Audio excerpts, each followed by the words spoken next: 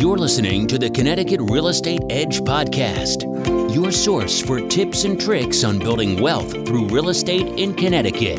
You will get the best techniques from leading local experts in real estate and lending. Now, here's your host, Robert Weinberg.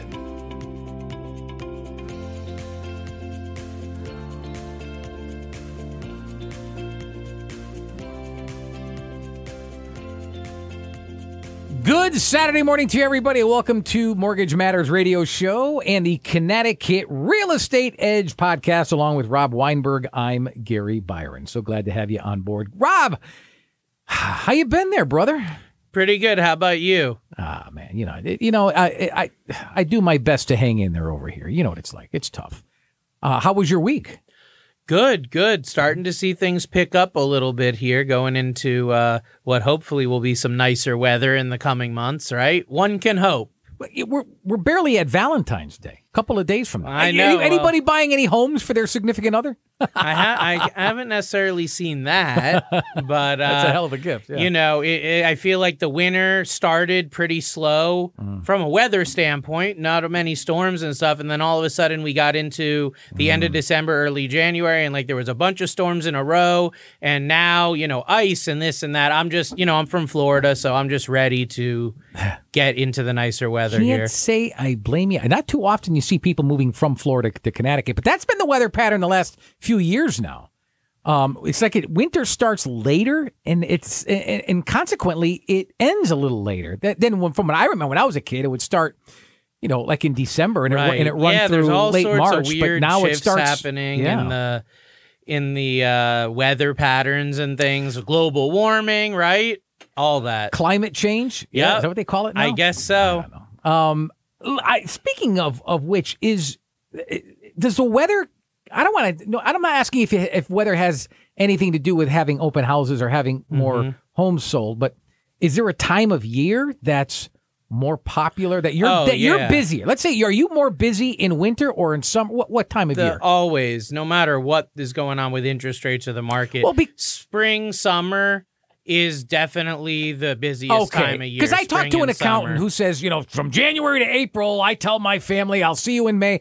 I talked to a guy who does Medicare, and the open enrollment from October through December, and then they've got, a Part C in January. So he's busy from October through January. So it seems like people have busier times of year depending on their trade. Right. What for mortgages, though? I would say like March through September, or maybe even April. And the reason why is the seasonality we've done an entire episode on, and just the way that weather works with real estate and moving and buying and selling. So that's big. The values of properties obviously are better at certain times of year, which is a big deal when you're looking to refinance or tap equity. And usually, fall, then we get into the holidays with winter coming and things just drop off a little bit. People aren't looking to move as much at those points. Maybe we can this morning talk about like real estate investing, but for the beginner. I think it'd be great. We've talked a lot about real estate investing and buying multiple properties and all that, but I've had inquiries from people that say, hey, I just own one house and I want to buy another, just like starting that portfolio. Or I own no houses and I want to buy like a rental property. I still live with my parents maybe, or I live with a significant other, and I know real estate's a way to create wealth, and I just want to get my toe in the water there. You don't have to start with a huge apartment building or this big portfolio. You can actually just start with like a single family home or a multifamily home, which we'll talk about. All right. So then why is real estate such an attractive investment versus other alternatives like stocks, bonds, or index funds or things like that? So that's a really common question, because when you're looking at investing money, you want to know what returns you're getting and where are you going to get the best bang for your buck, right? Sure. Why do so many millionaires and financially successful people choose real estate to put like a huge sum of their wealth, a huge percentage in? And I think the number one answer is very unique to real estate: rental income. Like, where else can you get rental income? Sure, stocks, you get dividends. But when you really look at on a percentage basis, like rental income coming in monthly versus a stock dividend, you're going to get way more bang for your buck on the rental income. So that's a huge advantage of real estate, is that cash flow, because usually people pay their rent every month. So that means you have money coming in every month to help pay the mortgage, expenses, things like that. The second thing is that real estate is hedged for inflation. When you look over many, many decades, when inflation goes up, rents go up, the prices of homes go up. Like, all these things are interconnected. So you may be pissed off that your gas is going up. You can't do much about that, but you can do that with real estate because you can raise rents when inflation is going up. So there's a hedge there that you as a landlord, you as a property owner can actually do something about to help combat that inflation, which obviously is just running rampant now. Anybody knows about inflation and what it's done to your wallet. The next thing's appreciation. You know, this is something that shares with stocks or index funds, is that appreciation is what you buy it at today versus what it's worth in the future. So if you buy a house for $200,000 and a year from now it's worth $250,000, then on paper you have a $50,000 appreciation. If you buy a stock for $7 a share and next year it's worth $8 a share, then there's appreciation there, or capital gains that you have there. So real estate does give you that. Now, in some markets, real estate can go down just like other things. But historically speaking, it's pretty stable, you know, over many decades, which is very, very different than the stock market, where you could see huge drops in one day. Like, you're not going to see that in a day or a week in real estate. It's more looking over many years. Rob. There's come on. Not everything is so rosy. Tell me about some of the biggest. There's got to be hurdles here that the beginner investor needs to overcome. I mean, everything has its I would hurdles. say, before we talk about the hurdles, though, I have to also mention the tax advantages of real estate, because there's so many. You don't have any tax advantages for stocks or Right. bonds. At least most bonds don't have tax advantages. So, like, you're not only, you know, you're making some money from like stocks and bonds, but then you're also paying higher taxes on them than you would with rental income and other things, all else being equal. Well, so there's property taxes you still got to pay as the there's owner. property taxes, but I'm talking about taxes on your actual profit to the government. And there's a lot more write-offs that you have on your tax returns. Like, your Schedule E of your tax return is all about rental property and those type of investments that you have in real estate. And there's a lot of write-offs. You can look at a Schedule E of a federal tax return and see a whole ton of lists of all the write-offs. You do actually, yes, you pay taxes, but you also get to write off taxes. Yes, you pay home insurance, but you also get to write off home insurance. Again, in real estate investing, on rental property is what I'm talking about. So as far as biggest hurdles for beginner real estate investors, to answer your question, the biggest hurdle by far is going to be finding the money to put down. That's always the biggest thing, because people know that when you're getting a rental property, especially, you need a big down payment. We'll talk about specific amounts here, but it's usually going to be a lot more than a single family or like an owner-occupied type of property. So finding the money for the down payment is definitely going to be the biggest issue. And where do you do that? So let's talk about solutions to that right up front. So number one is, if you already own a home you've lived in for a little bit, cash out refinancing. Look at it. You might be able to get more equity out of your home right now to put down on the next one than you ever thought possible, especially with the home values going up so much. So many people listening right now, Gary, are sitting on tens of thousands or hundreds of thousands of dollars in equity. They haven't even really considered that they could take that money and buy a rental property with it. You can. You just need someone to guide you and show you these strategies. Retirement or 401k loans, those are huge because you've got money sitting. You've been putting in, your employer's maybe been matching money for many years or decades. You could have huge amounts just sitting in that 401k or investment or retirement portfolio where you can get a loan against it. And typically they're very favorable terms. That could be a great place to come up with money to put down on a rental property or your first real estate investment. One I don't really recommend that often, especially to new investors, but if I didn't talk about it, I wouldn't be doing my job here today educating everyone, is the home equity line of credit. A lot of my more savvy multimillionaire types that have a lot of properties already and are very astute with their personal finances, there is a right and a good place for that home equity line of credit because it allows you to take money and borrow and pay it back and do that multiple times. So for the right person, that home equity line of credit can be a good idea. Just be careful because those are adjustable rates, so they can fluctuate. And the last one I'll give you is a secured line of credit. This is one that's seldom known and little used, and it's going to entail getting a line of credit against an investment portfolio. So you might have a brokerage account with Fidelity or Schwab or one of these big brokerages, and a lot of them actually offer a line of credit where you can get a credit line secured by the account you have with them, and that can be used for any purpose. And in this case, you could use that without having to sell out on your stocks and bonds and all that and use that to put down on another property. All right. Now, talk about some investment mortgages and the different requirements that are needed. Right. So we've spent so much time in several episodes talking about owner-occupied properties and first-time buyer loans and that sort of thing. Right. But I really want to shift here in today's discussion, and I want to talk specifically about rental property mortgages, investment property mortgages, because it's a whole different ballgame when you're talking about not living there as your primary home.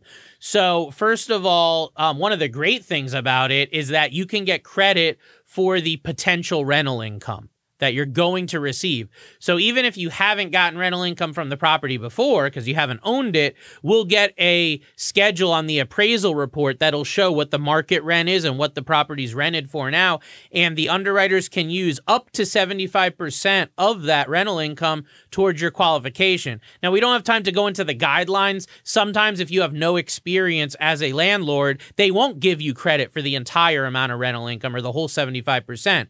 But especially if you do have more than one rental property, they'll give you more credit for that if you're an experienced landlord. Even if you're not, though, it will help you to qualify for the mortgage because it will give you some additional income flow that we can show on your loan application to the underwriter to help it look on paper a little more favorable for you to afford the mortgage on the property that you're buying. So that's one big thing that I think will help people that are worried about getting an investment mortgage. The next thing that you want to be aware of is the down payments. We talked earlier about the fact that investment properties can be much bigger down payments. How much bigger? Well, we're talking about 20 to 25% down. That's what you really want to be comfortable with when you're getting an investment property mortgage. Single family, you're going to be more on the 20%. I've even seen some investors that'll do 15% down on a single family investment, but more often than not, it's 20% down. If you're looking at like a 2-unit or a 4-unit, anything in between, you're going to need to put 25% down for a conventional mortgage. If you look at the prices of homes right now, especially multifamily, and you start calculating putting 25% down and paying closing costs, you can see it takes preparation. It takes the strategies we're talking about. It's not just wake up one day and decide you want to buy a rental property and cut a check. For most people, there's going to be a period of time where they're going to have to step back and really strategize with financial advisor, a mortgage advisor, a real estate pro, and really get that game plan and play for how much money they're going to need so they can get positioned. I have clients that come to me 3 to 6 months ahead when they're buying investment properties because they may say, hey, I've got 20 grand, but I know that's not enough. I just don't know how much more I need. And we can set them up with that. The other thing is higher credit. If you think you're going to get a investment property loan with a 610 credit score, you know, unless it's from your Uncle Joe, nobody else is going to give you a mortgage on that. Conventional financing typically is going to start at a 620 credit score, and that is the standard type of financing we use for these investment properties. So I will tell you, 620 is kind of minimum barrier for entry, but at a 620 low down, you're not going to be getting a very good interest rate. You're going to have to pay a lot of extra points and fees. So more so than an owner-occupied loan, on investment mortgage, you want to have that credit as high as possible. Ideally, above 700. In a perfect world, 740 is really the sweet spot. When you can get above 740, you're going to get some good terms on the, as far as at least relatively, you're going to get good terms versus someone with a lower credit score once you're in that echelon. The last thing I want to mention that a lot of people are not prepared for when they get an investment property mortgage, especially their first one, is that these are higher risk mortgages, right? Because you're not living there as the actual owner of the home. So it's going to have a higher degree of risk for the person giving you the mortgage, for the investor, than it would if you were living in the home. Why? The reason why is because you need a roof over your head. So if things hit the fan and you can't pay your mortgage and you have two, one on your primary home, one on your investment, which one are you going to let go first? But that's just another dwelling for income. I agree, but what if your tenant didn't pay you that month? Yeah.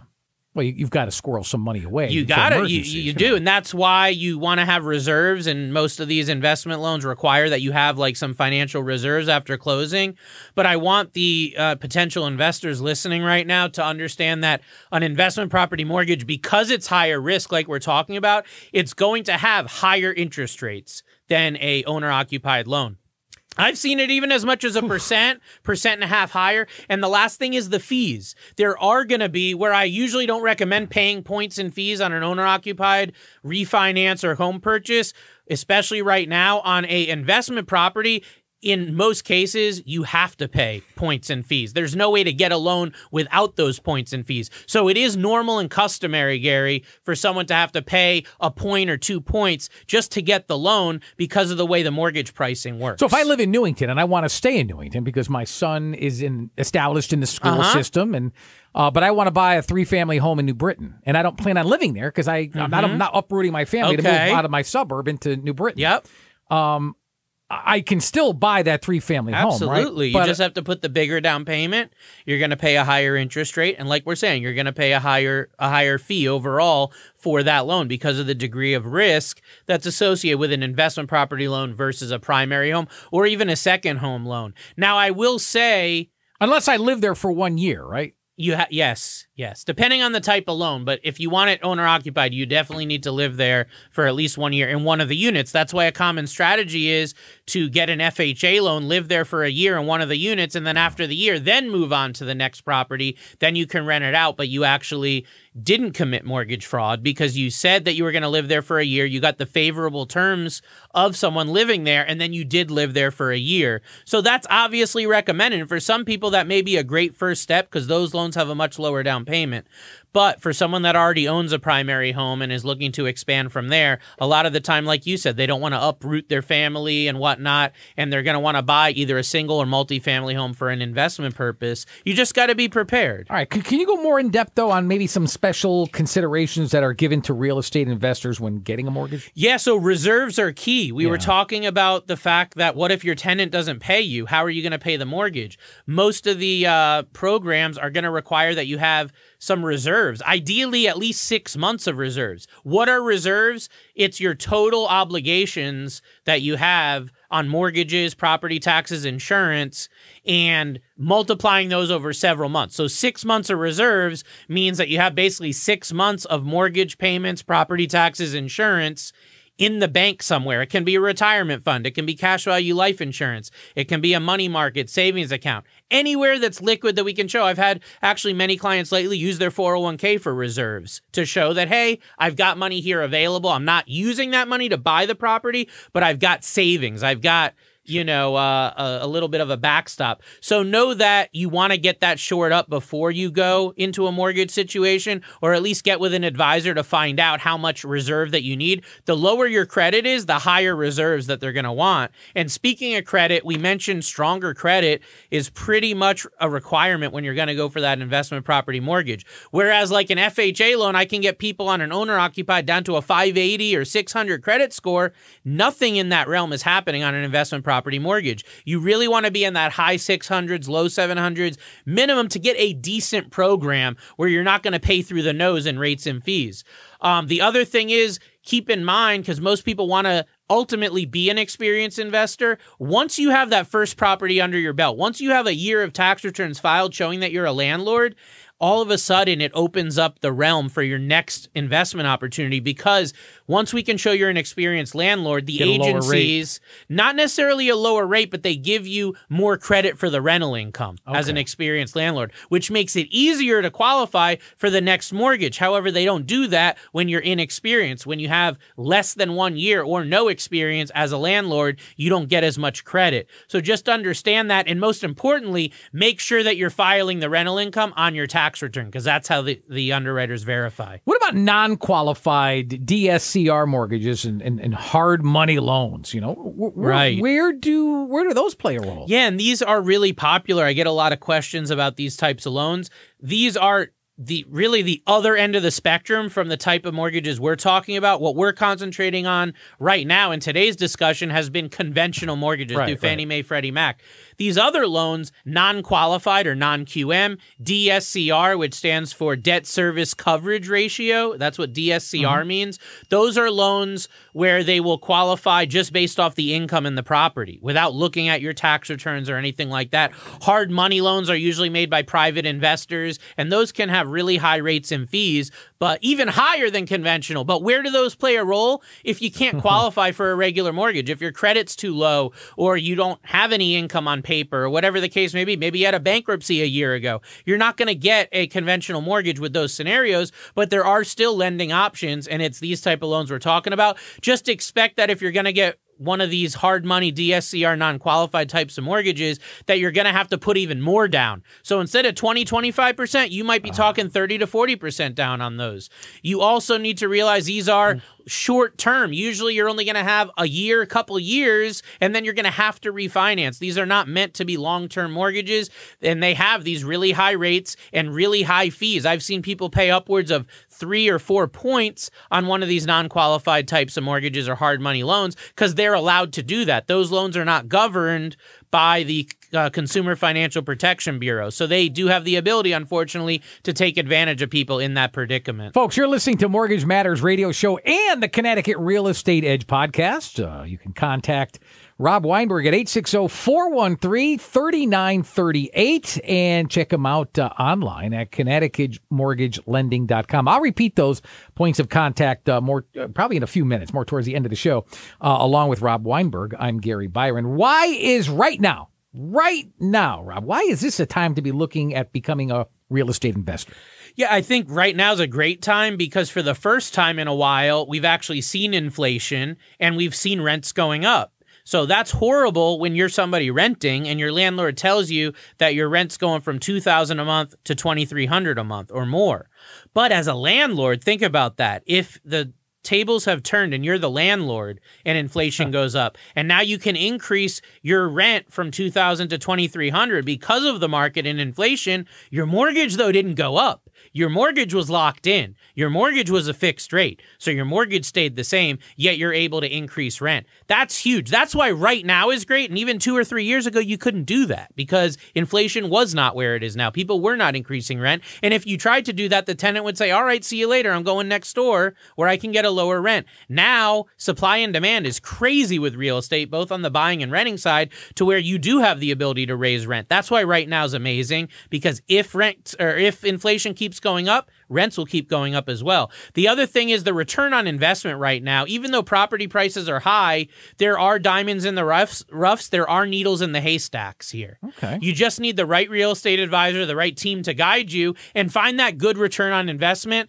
And then the last thing is that the rates are still historically low, and they're lower than they're probably going to be in a month or a couple months. Because they're starting to creep up. Right. So now's a good time to be locking in that low rate money. If they do go down in a year or two, you can always refinance, but at least in the short run, you can get that low rate, which is going to give you more cash flow. And a rental property is going to give you a lot more return and bang for your buck than keeping your money in a savings account or money market where you're probably not even earning 1%. Rob, talk about some of the, I know you've heard about these mistakes that you see that some of the first-time real estate investors are making in this market. The big one that I see a first-time investor make is they get so excited about investing in real estate, getting their first property, that they're in a position where they think with their heart, not with their wallet. Wow. They don't really look at the numbers as close as they could, or they put like a rosy picture on paper of what they think everything's going to be numbers-wise, and they don't account for things like vacancies and whatnot. So that would really lead me to the second thing is, even if you're thinking with your wallet correctly and looking at the numbers, as a first-time investor, you need to realize that vacancies are a part of property investing. Vacancies are when one of your tenants moves out or doesn't pay. That's a vacancy. That's going to give you a change in your cash flow. You don't want that to put you in a position where you miss a mortgage payment or, God forbid, something like that would harm your credit. So when you're actually running your numbers as a first-time investor, factor in at least 25% for vacancies, maybe even more depending on your market. You want to also understand that real estate is going to have maintenance and repairs. factor that in. Get an inspection and make sure that you look at it to figure out what repairs may be needed and budget that in. And then the maintenance that's required, the just general upkeep of the property needs to be factored in. Some people don't even get an inspection at all on the property, which I think is a big no-no right now, especially on an older home. You want to make sure you're not only getting the inspection, but really looking at it, reviewing it with your real estate pro, and renegotiating if necessary to get those things taken care of that need to be done. Don't do a home flip with no experience, because that is definitely something that people see quick money or hear about it, but almost all the time it ends up being a disaster. It just sounds like a lot to handle, Rob. Are there any other more passive ways to invest in real estate? There are. And it's actually one of my specialties is passive real estate investing, because I do own a couple properties, both commercial and residential, throughout the United States. Also, some investment funds that I'm involved in that have like hotels and apartment buildings.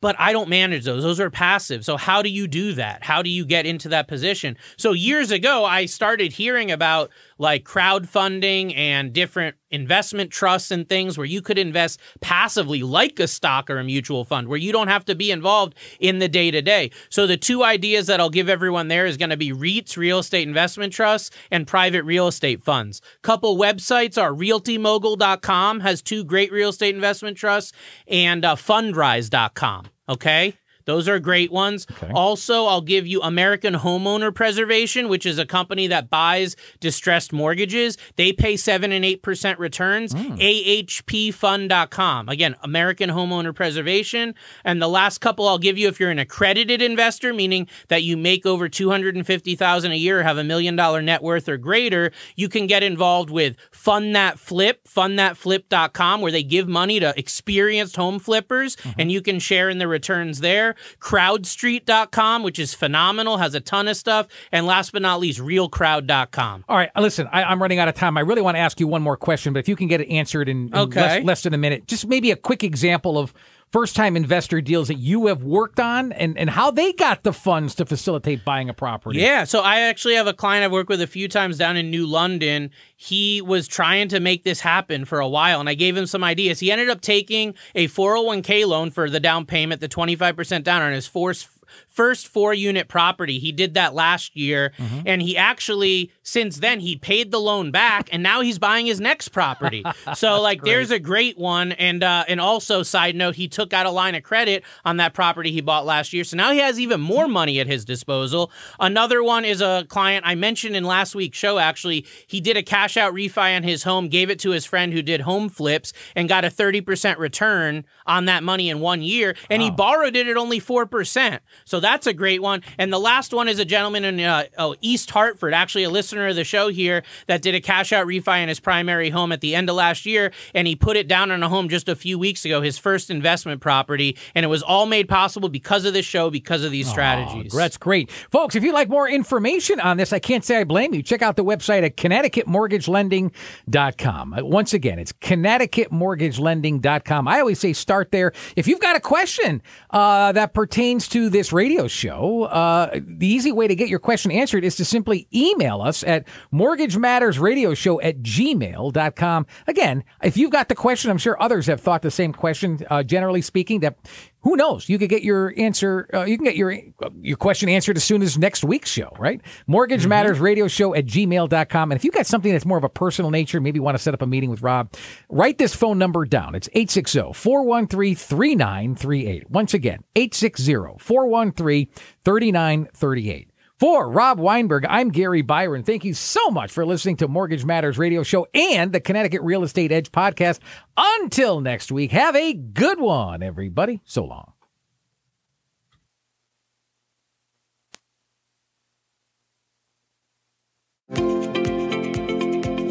Thanks for listening. If you have questions about the information we've covered or would like to discuss mortgage financing for your situation, you can reach Robert Weinberg by visiting www.robgw.com.